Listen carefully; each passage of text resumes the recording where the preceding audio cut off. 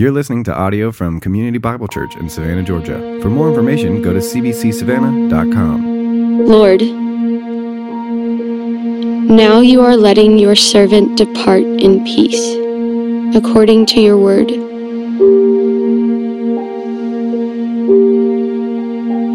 For my eyes have seen your salvation, that you have prepared in the presence of all peoples, a light for revelation to the Gentiles, and for glory to your people Israel. And his father and his mother marveled at what was said about him. And Simeon blessed them and said to Mary his mother, Behold, this child is appointed for the fall and rising of many in Israel, and for a sign that is opposed. And a sword will pierce through your own soul also, so that thoughts from many hearts may be revealed.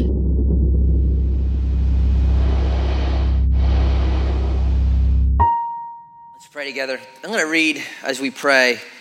This is fitting, I think, just on the song we just sang.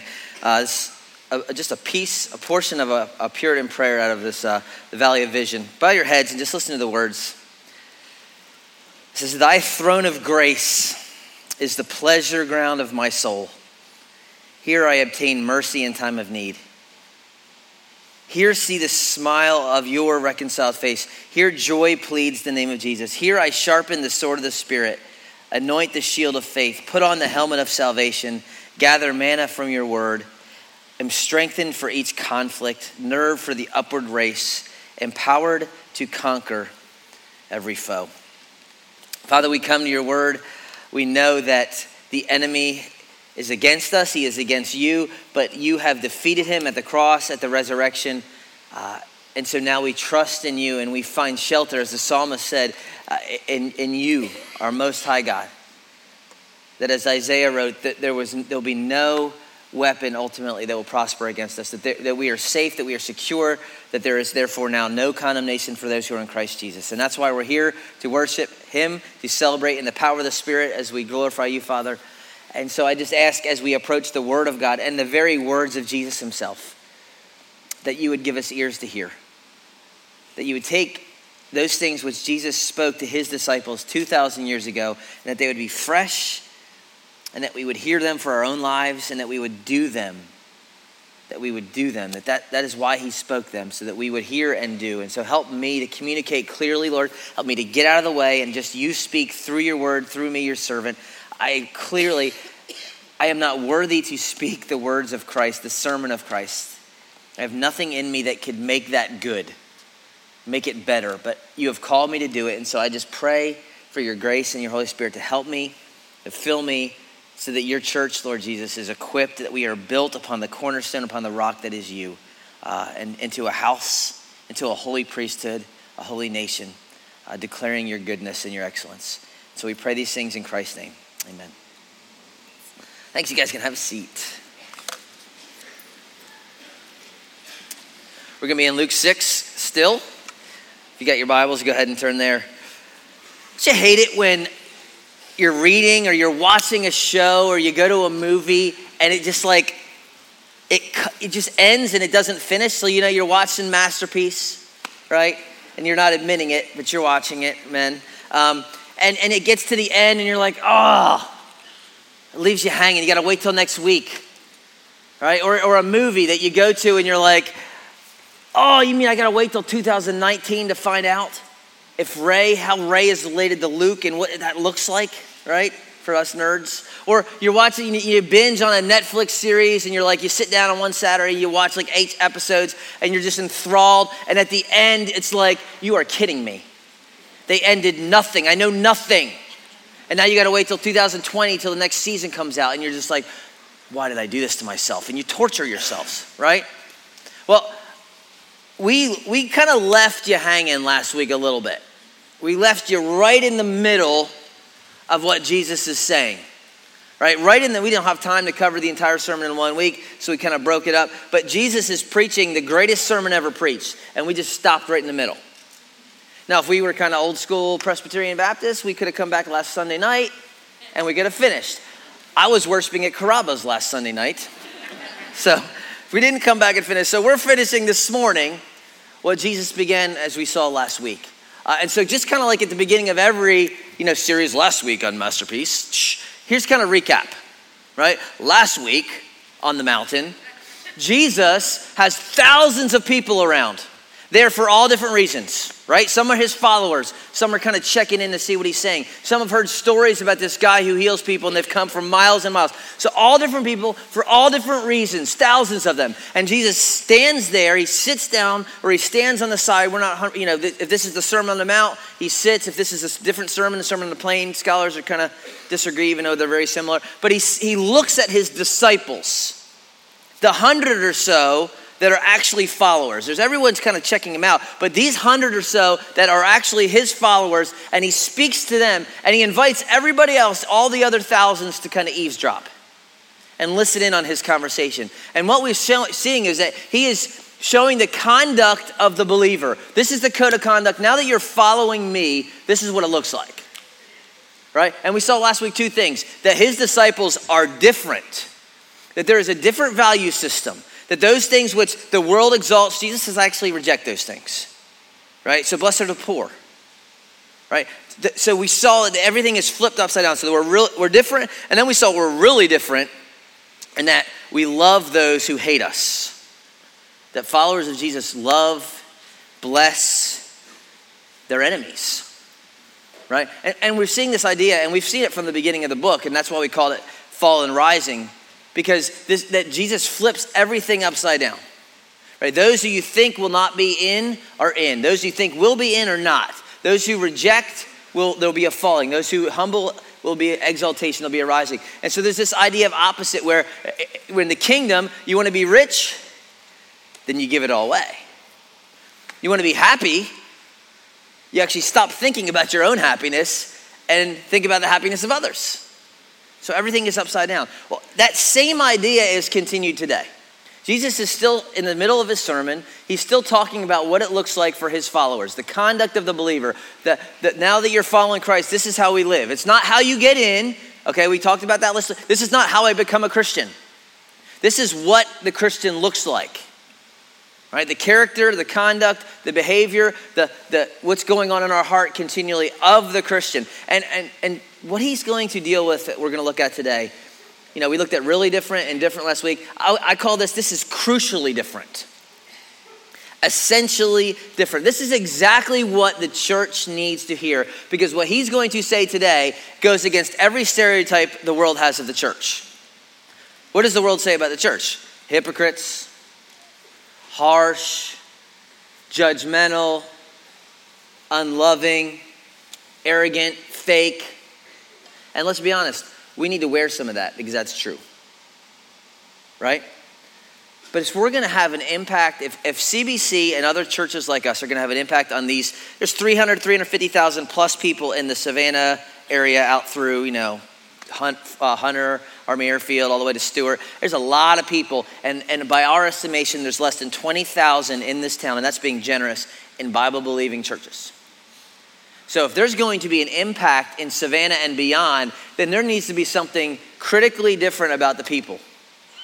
And I think Jesus is going to hit the nail on the head here, all right? So we're going to look, Luke 6, 37 to 49, and just kind of three, again, big picture themes that I want us to see. And what I don't want you to do is treat this like a list, because that's what Christians do. Well, Bill said this. Doo-doo. Bill said, love my enemy. So I prayed for my enemy on Monday morning. Boop. And then I yelled at him. Boop. Okay. So we're not talking about checking a list. We're talking about these things are being facilitated in our lives. Because if you have a list, you're a Pharisee. If this is starting to become true of us, then we're a follower. And that's what we want. All right? So verse 37, let's just jump right in. All right, this is a famous verse. Some of y'all love this verse. Judge not, and you will not be judged. Condemn not, and you will not be condemned. Forgive, and you will be forgiven. Give, and it will be given to you. Good measure, pressed down, shaken together, running over, and be put into your lap. For with the measure you use, it will be measured back to you. Probably, besides Jesus wept, the most famous verse in all the Bible. This is the non-Christian fave, right? Bible says, judge not, right? The irony there is in saying, judge not. What are they doing? They are making a judgment because they are saying, you are wrong for judging me, which is a judgment. So they're saying, don't be judgmental of my judgmentalism. And it's a self-defeating argument, right? But this is the favorite of the favorite verse of everyone else outside the church. Judge not, lest you be judged. But the reality is this: no one really believes that judgment is bad. I mean, really. On the surface we do. Oh, don't judge me. But we don't really believe that. You try this. You go home, you go 85 miles an hour on Truman Parkway. A cop pulls you over, and he comes up and says, sir, do you know how fast you're going? You can't judge me. See how that works, right? We don't believe that. We don't believe, and here, another example. Go to your kids' athletic events where parents they basically demonic half the time. And say, today we're not going to have referees, umpires. We're just going to let the kids play and they can call it. I can tell you there would be a civil war. And for 8-year-old T-ball. That was a strike. It's a T. How can you have a strike? It's a T. Because there's something good about evaluation. So what is it that Jesus is saying when he says, judge not? Right? We got to understand this because it's thrown in our face a lot. This is where the principle of letting Scripture interpret Scripture is huge. Because what he cannot be saying is that we never say anything is wrong or we never have an evaluation. He is going to, in just a few verses, actually tell us how we are to evaluate. So he can't be saying we never make a judgment call. He can't be talking about that. In Matthew, the parallel text, he says all sorts of things that we're supposed to be doing. He said, don't cast your pigs before swine. Well, if you're going to judge between pigs and swine, you have to do what? You have to make a judgment. He's going to say later in Matthew 18, when your brother sins against you, go to him, which means you have made a judgment call. He's going to tell us to forgive one another, which means you're having to make a judgment that they have sinned against you. Right? There's all sorts of things that Jesus is going to teach about that. Don't fast like the hypocrites. Well, how does a hypocrite fast? I got to make a judgment. Right? Paul in 1 Corinthians 5, he's got a guy in the church, he's dating his stepmom, which is a big dating fail. Okay? And he says, you guys got to deal with this. You, in essence, got to judge this. So when he says, judge not and you will not be judged, the idea is not, we do not make a judgment call. In fact, what Paul actually tells us in 1 Corinthians 5, he kind of unpacks this idea, is that he says, what do I have to do with judging the outsiders? Paul's saying, hey, it's not, our deal is the inside. We are to encourage one another as long as the day is still called today towards holiness and righteousness. That is the church's job. We are to stir each other up. We're to be there. We're to love each other. We're to encourage each other. If they see us going in a bad direction, we're hey, this is not it. But outside, he says, who am I to do that? That's God's job, is what he says. And so there is a calling for the church to keep each other accountable, to love each other, to stir one another up, right? But here's what really ultimately Jesus is talking about when he says judge not. He says it's making a negative assessment based on a sense of superiority. I am better than you because I do this. Boom. It's making a thing that is not a thing. And we'll talk about that in a minute. It is holding people to standards that we are not willing to meet. He's not saying that we never say anything is wrong. I mean, try that with your children. Your older brother smacks the younger brother. Well, who am I to judge him? No, you're going to say, why did you hit your brother? That is wrong. And then, we're going to do something about it. Right?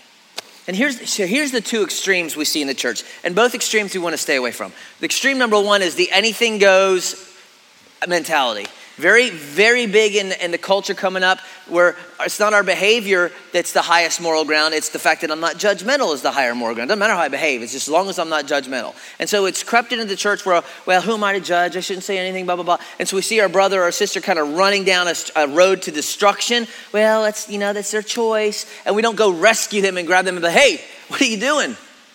You're going to destroy yourself. Well, I just don't want to judge. And so we see that one extreme, which is wrong. And the other extreme is those who are in the church who think, hey, Judge Wapner just died last week. People's court. I'm going to take his place and be the people's judge. I hear there's an opening in the Trinity. Fourth member of the Trinity, I'm implying, right? And they are the moral critic. They think it's their job to tell everyone what they do, what they're doing. They're always watching, they're writing their notes, they're nitpicking, always finding the flaws, always finding the failures, always looking for wrong and making sure that you know when you are wrong. They have the spiritual gift of discouragement. They have nothing nice to say. And those are both extremes, right? And so here's what I want, for big picture thing. Jesus gives 4 commands. Don't judge, don't condemn, right? Give. He gives these commands, and they're all really related. And I want to kind of big picture them and saying this. The world sees us as harsh. The world sees us as judgmental. The world sees us as fighting. So if we're going to be critically different, essentially different, here's kind of the word I want us to think about. We want to be a welcoming people. So why did you use the word welcome? Well, number one, because I'm talking. But secondly, because I think it describes what Christians should be. I think it describes Jesus. Have you ever been to a house and you walk up and there's a big old welcome sign? You're like, oh, it's nice, welcome sign. But you go in, and you feel like that's a lie. Because they got all these rules. You're like, well, you have to take your shoes off in here, but you got to put these special socks on because you have these special floors that came from Brazil. And, and don't let your kids run around anywhere. In fact, just put them in the chair and don't let them move. And everything is like rules. And so there's a welcome sign, but you feel like I really am not welcome. But then you go to your buddy's house and you just walk in. You don't have to knock. You kind of just go in, and they're sitting there on the couch laying around with blankets, and they say, here's a blanket. And then you lay there, and you're just all laying around watching NASCAR or whatever sport you watch, which is not really a sport, but anyway. And you feel welcome, and like, can I get you a glass of sweet tea? Yeah, what do you want to watch? Here's the remote. And you're just like, man, I feel like I'm at home. My kids can go crazy. They're running around, and no one even cares. That is what the people of God should be like, especially for sinners, which we all are, right? And so not hospitable, not harsh. And so if we're going to be critical, let me just give you some thoughts on this, and they're related to all 4 of these commands, because these commands could go anywhere. Here's just some thoughts for us. A welcoming people, a critically different people, we assume the best about people up front. Now, I'm not saying that means people are good. People are not good. People are sinners. We know that. So my anthropology is biblical. But to avoid being a judgmental, harsh people, we got to start assuming the best instead of the worst. We don't jump to conclusions when we hear, well, did you hear about blah, blah, blah? Oh, I can't believe that. You don't even know if that's true, and you've just made a judgment. You never talked to them. You never heard the other side of the story. But what do? We assume that this is true. Something's missing from the office. Well, I bet so-and-so stole it because she's a klepto. And then you find it in a drawer somewhere. Well, she's still a klepto, but she didn't steal that. We assume the worst. We attribute motive. Well, I know what she really meant. I know what he was really thinking. When he said this, he meant this. And that means this. And we get down the line, and we got 16 conclusions based on something that's not even true. And we are judgmental. Harsh. This is why I always tell you, and it happens all the time, you still do it, is, when you have to say something important, email is horrible, texts are horrible. Because, he said sincerely and not God bless at the end, and what does that mean? And oh my goodness, and some of you read into that so deeply, you treat it as scripture. What does this mean? What does this mean? What's the tense of the verb mean? I mean, some people, I send out an email that my emails are like 10 words or less, y'all. So if you get one from me, it's not me being harsh. It's just that's how I email. Like, yes, send. So I sent an email to the staff out this week. I called a staff meeting that was not scheduled. And I said, hey, everyone, I'm calling a meeting, 11 o'clock. See you there. Boop. And everyone's like, man, what's going on? They're firing Ethan, and Kane's going to be the new worship leader. I promise that one thing will never happen is that. But it's just we assume, we jump to conclusions. And I think the church, if anybody, ought to assume the best to start, not the worst. Give people the benefit of the doubt. Why? Because you want the benefit of the doubt, don't you? And didn't Jesus say in verse 31, remember what he said? Do what you want people to do to you. The way you want to be treated, you treat others, right? And so if you want the benefit of the doubt, how about you give some people the benefit of the doubt? That's how we avoid being judgmental. Somebody comes in late, mother of 3. Well, if they would just get up earlier. then they would be at church on time. You don't know what happened this morning. There could have been an accident, right as they put the kid in the car seat, and it's over, and they got to go back in the house. You don't know why they're late, so don't assume that they're undisciplined slackers who don't love Jesus. Because that's what we do, right? That's the first thing. Second thing is this: don't label people.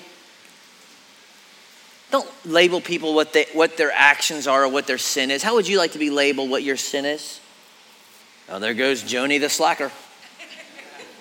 Oh, there goes John the pervert. Having lunch with Charlie the addict and his wife Becky the liar today. How about you? What are you doing? The only time we see this in all the Bible is poor Rahab the harlot. And I think the point there is it's so shocking because she is a righteous, godly woman. And so it's supposed to but that's the only time. Don't label people what they do. You are not what you do. Okay? And thank goodness that Jesus doesn't say, yeah, there's Bill the rebel. When God the Father looks down on Bill, one of his children, he sees Jesus and his righteousness, not because I've earned it, but because I've put my faith in him. And so my identity is in Christ. And if my identity is in Christ, then the rest of us, no matter where we've been, is in Christ. And it keeps us from looking down on people. Oh, I know, he's a druggie, right? It's a big piece for us. Here's another one, and this is a big one in the scripture. Don't harp on preferences. This is actually the way Paul uses this idea of judgmentalism. In the Church of Rome, there's this people that they love bacon because they're super godly, and then there's people that won't eat bacon. They only eat vegetables because they're baby Christians. Okay? Right? And there's this conflict because the people who eat vegetables are looking down on the people who are eating bacon. And the people eating bacon are looking down on the people who only eat vegetables. And he says, will you stop passing judgment on each other? Same word. He says, if they want to eat bacon, let them eat bacon. If they want to eat vegetables, it has nothing to do with you. Right? But that's what we do in the church. Our preferences divide on things that are not sin. Now there's a bucket of sin that we need to say, okay, this is sin. Adultery, sin. Lying, sin. Drunkenness, sin. Pornography, sin. Pride, sin. Those things are clear in Scripture. But those things which are not clear, you should not look, they do this kind of schooling. I can't believe their family does sports. Don't they know sports is an idol? Well, maybe for your family, you can't handle sports, and maybe for you, that's the way they do family time. But this person over here, well, I can't have a television set because good, that is great for you. Awesome. If that's where God has led you, but this family over here, they like watching this. That's fine as long as it's not sinful. And you don't look down on them because they do this kind of school or they do this kind of this. But that's what Satan will creep in that kind of deal when it's a not sin issue, when it's a bacon vegetable issue, and he will divide when people are looking down. Oh, they listen to, I heard him listening to Bon Jovi. Whoa, living on a prayer, he is. Hey, maybe you can't handle a little Bon Jovi, and maybe he can, right? Shut down, right? But the point is, if it's not a sin issue, the church does not divide and look down on each other. Personal convictions, right? This is judging improperly according to Paul. And this is what Jesus is talking about. This is what the Pharisees were kings of. He says, hey, let's not let these prefaces. Here's another piece. Is we ought to be restorative. The church is a restorative place. Like anytime you have to go to a brother, and I'm not saying you don't go to a brother because you go to a brother, but when you go, the goal is restorative. The goal is to bring him back as a brother, not as a lesser brother, not as, he's Hank the lazy guy. We'll wait till he gets to be a hard worker again. He is restored. There is forgiveness. What does Jesus say right here? You judge not or you will be judged. Condemn, you'll be condemned. If you are not forgiving, you won't be forgiven. The church should be the one place that people find restoration and forgiveness, regardless of where they have been. Why? Because Christ has forgiven us. And we'll see this in the next couple weeks. And so we forgive. And Galatians says this. Paul says, if anyone's caught in a transgression, you who are spiritual, because you think you are, because you're judging. So if you are so spiritual, you ought to restore him with a spirit of gentleness. And then you keep watching yourself because that could be you. Right? That could be you. There's a restoration piece. There's a forgiveness piece in the church. How many times? 70 times 7. And forgiveness is not validating someone's sin. It's not approving. It's not denying it happened. It's not diminishing. But it is releasing, because you have been released far more than anyone could ever do to you. Just as a kind of a theological piece for you guys, big theology piece for you, you're not God. Okay? That's an important theological piece. Because ultimately, only God condemns, and only God is the one who judges. Why? Because all sin, even though your wife may have done this, your kid may have done this, your boss, all sin is not ultimately against you, is it against God? So when David, confessing his sin for the sin of adultery with Bathsheba and murder of her husband, he says, against you and you alone I have sinned and done what is evil in your sight. Sin is ultimately against God, so only God can judge, and he's the only one qualified, because he's the only one holy who can impartially judge. He's the only one righteous enough to judge. And so since you are not God, and since you have been forgiven, God says, forgive.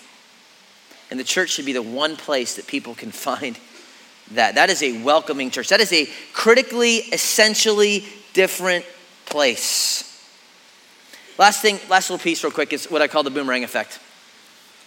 Remember, growing up, they had this thing called the Nerf boomerang. I don't know if they still have it. If they do, it should be off the market because the thing didn't work. Okay? I mean, I bought this thing and they're like, throw it, it'll come back to you. I'm like, this thing never comes back to me. It's like a Frisbee for me. It just keeps going. Well, you need to curve up the wings. It didn't work. It went to the right like that and it just fell over, right? Well, but what Jesus says actually, but there is a boomerang effect for these things. Because if you do not judge, you won't be judged. You do not condemn, you won't be condemned. If you forgive, you will be forgiven. If you are generous, God will in turn be generous. Right? The idea is the standard to which you hold people, Jesus says, I'm going to hold you to that. So you set the bar. Where do you want it? How gracious do you want to be? How harsh do you want to be? Right? The way you are harsh or the precision in which you evaluate or how insistent you are, all those things, the grace, the lack of grace, that's how I will evaluate you. Jesus' half-brother, James, says it this way. He says it very clearly in James 2. Judgment is without mercy to one who has shown no mercy. And I'm sure he learned it from his half-brother. Mercy triumphs over judgment. Right? How does that sound? All right? And when he's talking here about judgment, he's not talking about salvation. He cannot be, because we're talking to Christians. He is talking about the evaluation, the rewards that Jesus will give at his judgment seat that we'll all stand before. If you were super harsh with everybody, says, okay, this is going to be a harsh evaluation. If you were super gracious, it's going to be super gracious. If you were super generous with people, there's going to be great reward. And he explains this in the next verse. And this is a verse that has been ripped out of context and it has been stolen by the prosperity gospel people. He says, give and it will be given to you. Good measure, pressed down, shaken together, running over, will be put in your lap. And there's those that will say, oh, God's like a big piñata. You just hit him and good stuff comes out. So if you give to the church, in essence to me, you're going to be rich. Get rich, rich, rich. Have everything you want. Just give, and you'll be rich. And there is some truth to that, but the reality is it's in the kingdom. It doesn't mean here. If you are faithful with what God has given you and you are generous, he will meet your needs. He promises to do so. But there will be greater reward in the kingdom. How great? Good measure, pressed down, shaken together. And that's foreign language to us. That doesn't make any sense. It does to them. But here's kind of a modern equivalent. So you go to the grocery store, you go down that sweet chip aisle, and you see the big old bag of Doritos. You're like, yeah, right? You're like, this is a massive bag. This is like, and you're like, man, look at, it's like the 30-ounce bag of chips. And so you go up to, check out. By the time you get home and you open it up, you realize that it's just filled with air and lies. There's like 5 chips and like just a bunch of air. And you're like, I got ripped off. That was $5.99. I got 5 chips out of this, right? Well, the same thing was happening back then. They go to the little market, and the guy would say, okay, fill your basket up with wheat, and then give me your money. So he'd fill it up with wheat, and then he'd say, here, okay, give me your money. He's like, well, no.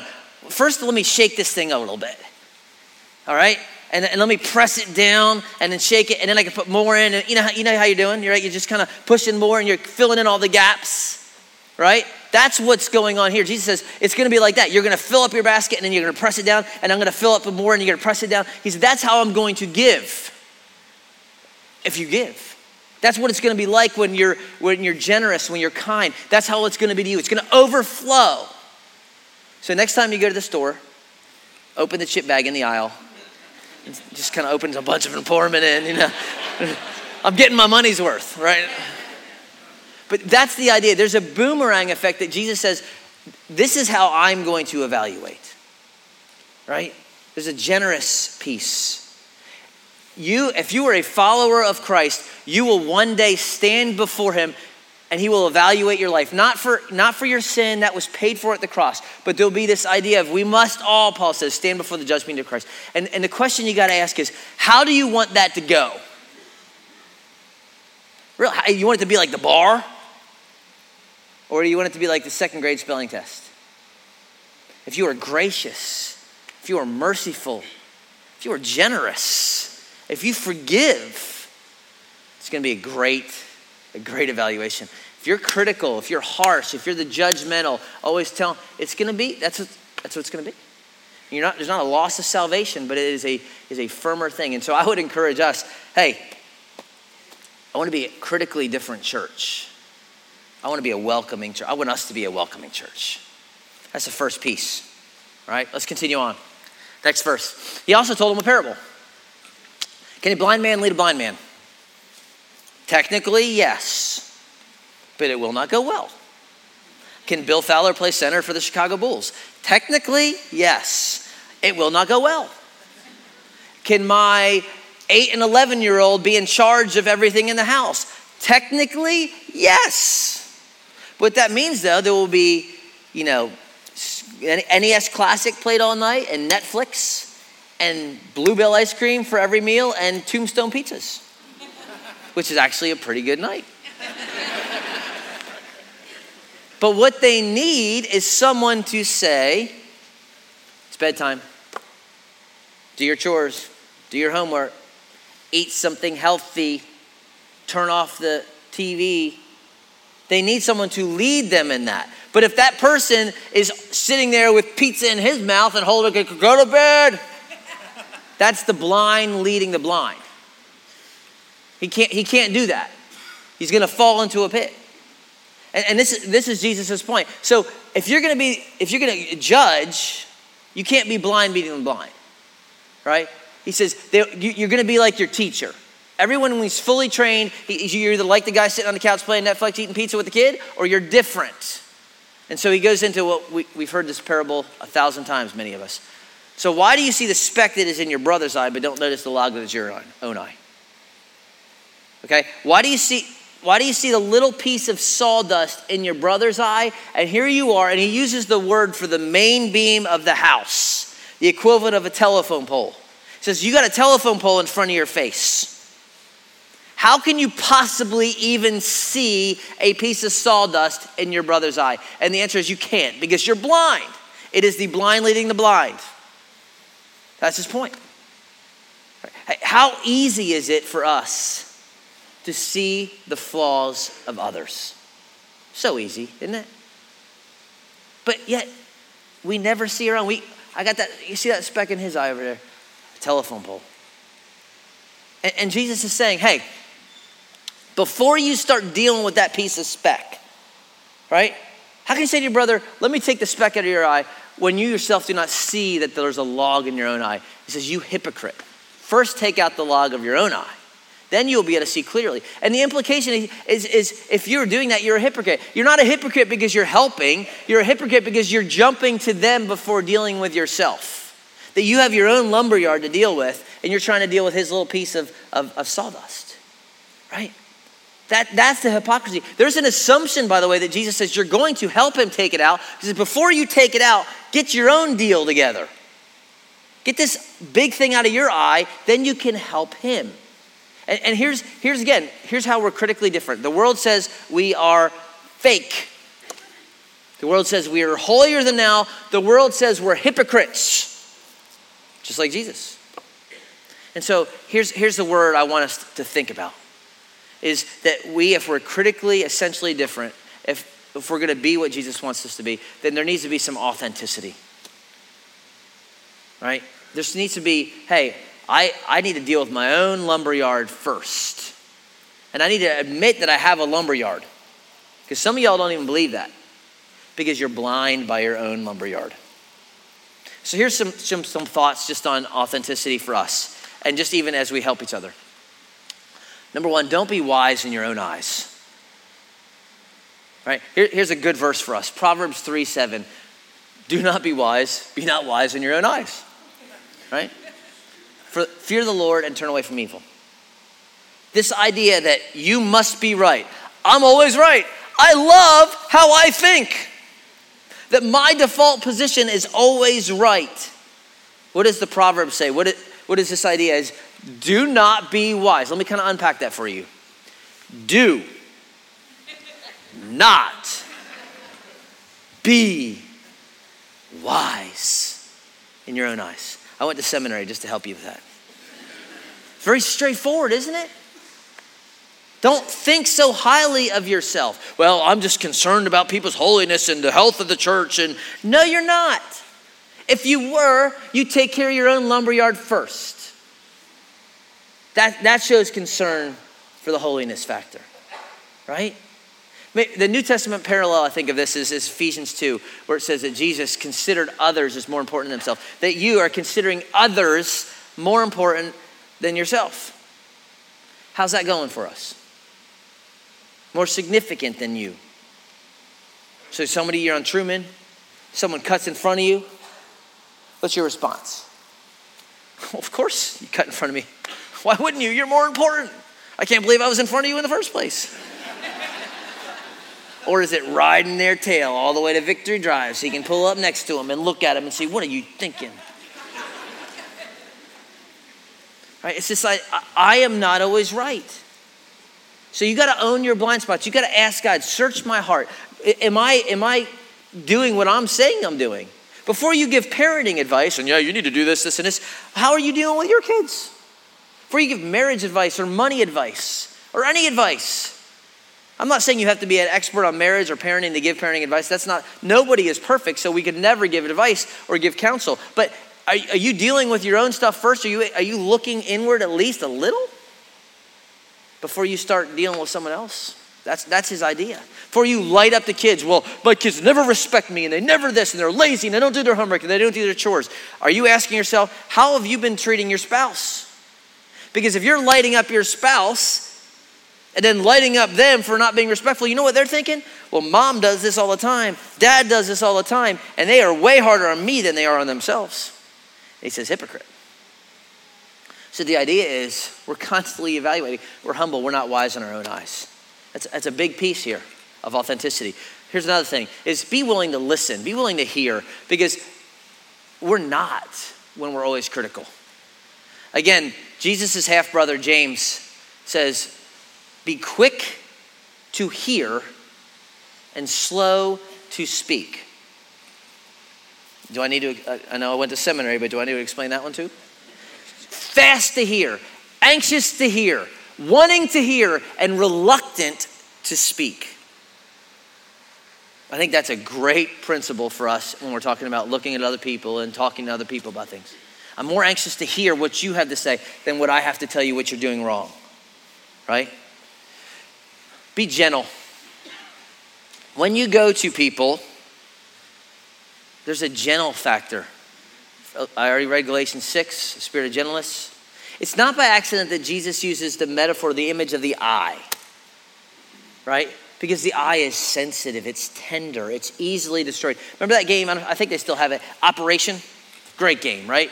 You go in, you're like, you're the doctor, and you gotta, if you go into that game like you're trying to grab the funny bone out and the rib, what's gonna happen? You lose. Right? And the thing shakes all over, and then you can't get it because it's up in the side. And you're like, oh, I lose. Right? You got to go in delicately and with the little tweezers and make sure I don't touch the side. And I grab that little funny bone and I pull it out. And I'm like, yes, $200 for the funny bone. Give me the money. Right? Some of you, that's how you need to approach people. It's delicately. You don't just go into the eye. Let me see, you got 20/20, all right. You stick a knife in. There's a gentleness piece. Otherwise, you destroy the eye. Is there a time for a confrontation that's fierce? If it gets to that, yes. It's very few and far between in the Bible. There's a great one in Nehemiah when he goes and beats people up and pulls out their hair. You can read about that later. But most of the time, it's not that. There's a gentleness piece. Hey, buddy. Hey, let's go have lunch. I just want to talk to you about this. This is what I'm thinking. I've been praying about this, and I know, hey, I just see this is the way you've been talking about your wife at work, and I just don't think it's good, brother. It's gentle. Go to your kids, taking them aside. Hey, buddy, just noticed that you've been a little bit lazy, been a little bit disrespectful to your mom. You hadn't really been keeping up with your homework. Let's talk about that. Now, if it continues, there's a time to pull out the beard, but not initially. So the church ought to be a place of gentleness. Jesus was humble and gentle.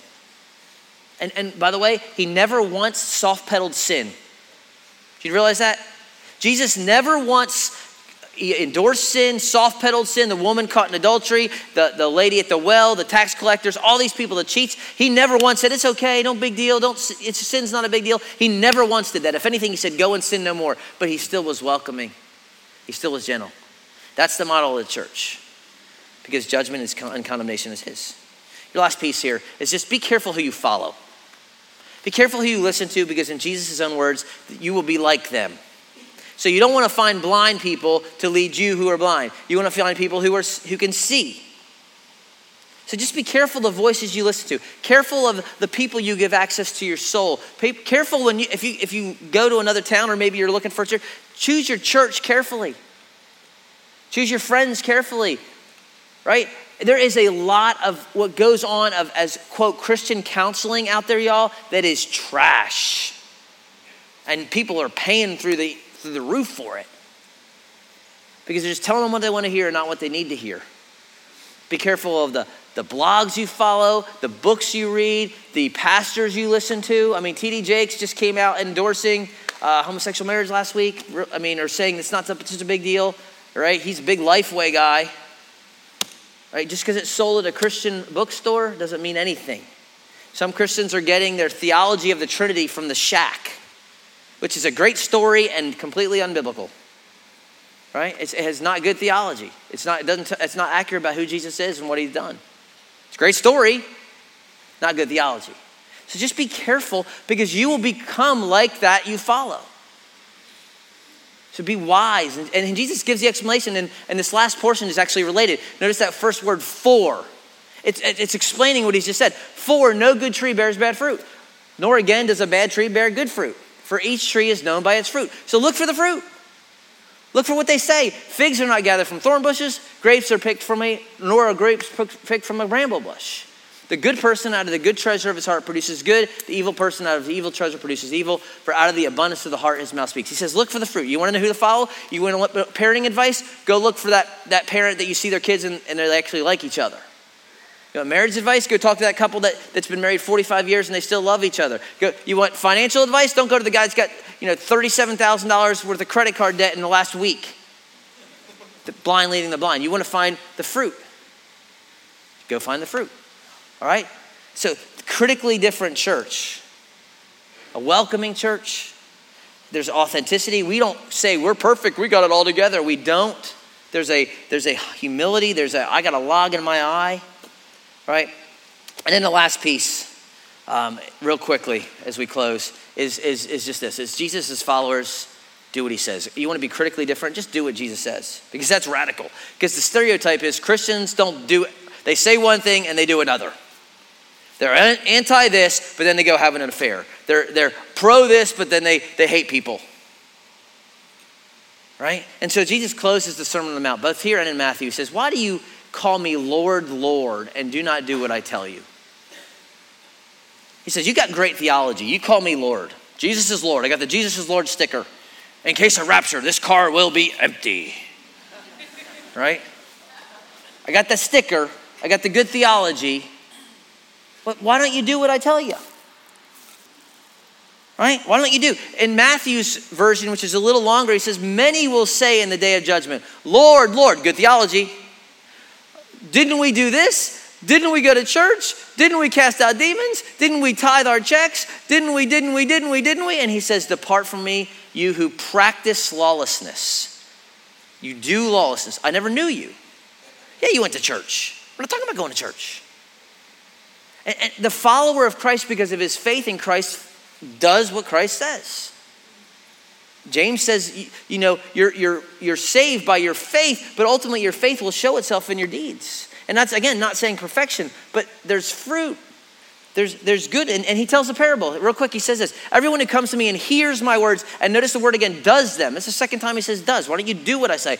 Those who hear and do, I'll show you what he's like. He's like a man building a house who dug deep and laid the foundation on the rock. And when a flood arose and the stream broke against that house and could not shake it because it had been well built. But the one who hears and does not do, again, there's the do word, is like a man who built a house on the ground without a foundation. When the stream broke against it, immediately fell, and the ruin of that house was great.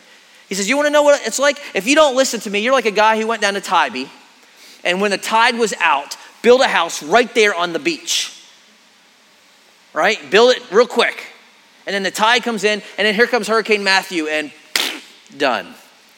He said, that's what it's like when you hear what I say and don't do it. The guy that does hear and does, it's like the guy, he goes back a little bit, right off Butler Avenue, digs down like 30 feet, puts big pylons in, pours tons of concrete, steel rebar, all that stuff, and he puts the thing at 35 feet above sea level. And when Hurricane Matthew comes to that house, it ain't nothing but a thing. Why? Because it was well built. Jesus says in Matthew that it's built upon the rock that is Christ, because it was built upon him. And the point is, when we believe and follow, that is our future. Because there is and the whole point of this is there's a condemnation, there's a hurricane coming. And those who will survive are those who have built themselves on the rock that is Christ. And those who won't are those who are trusting in their goodness, they're trusting in their own righteousness, they're trusting in their religion, they're not trusting in anything. Right? And so he said, hey, you know what the world needs to see? People that leave church on Sunday and they're still doing what he said. That's what they need, right? That's what they need. Not perfect, not but there's, and you're like, what does that look like? Here, let me give you 9 things. Love, joy, peace, patience, kindness, gentleness, goodness, self-control. Start with those, right? Tomorrow when you go to work, love your employees, love your neighbors, love your students, love your teachers.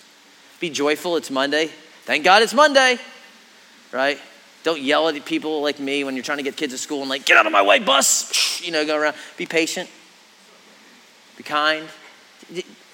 That's what the world needs to see. That's critically different. And they'll say, hey, they actually believe. Whether they believe Jesus or not, at least they are consistent. At least they say what they believe what they say. At least they do what they say they believe, right? That is a critically different, right? Really different and different from last week.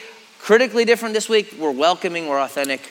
We just follow our Savior. He's our King, he's our Savior, he's our Lord. And it's my prayer for this church that would just be more and more true. I'm not expecting perfection because certainly I'm not. But that would be more and more our character and the nature of our church. I'm telling you, and if it is, we will see God do wonderful things through you.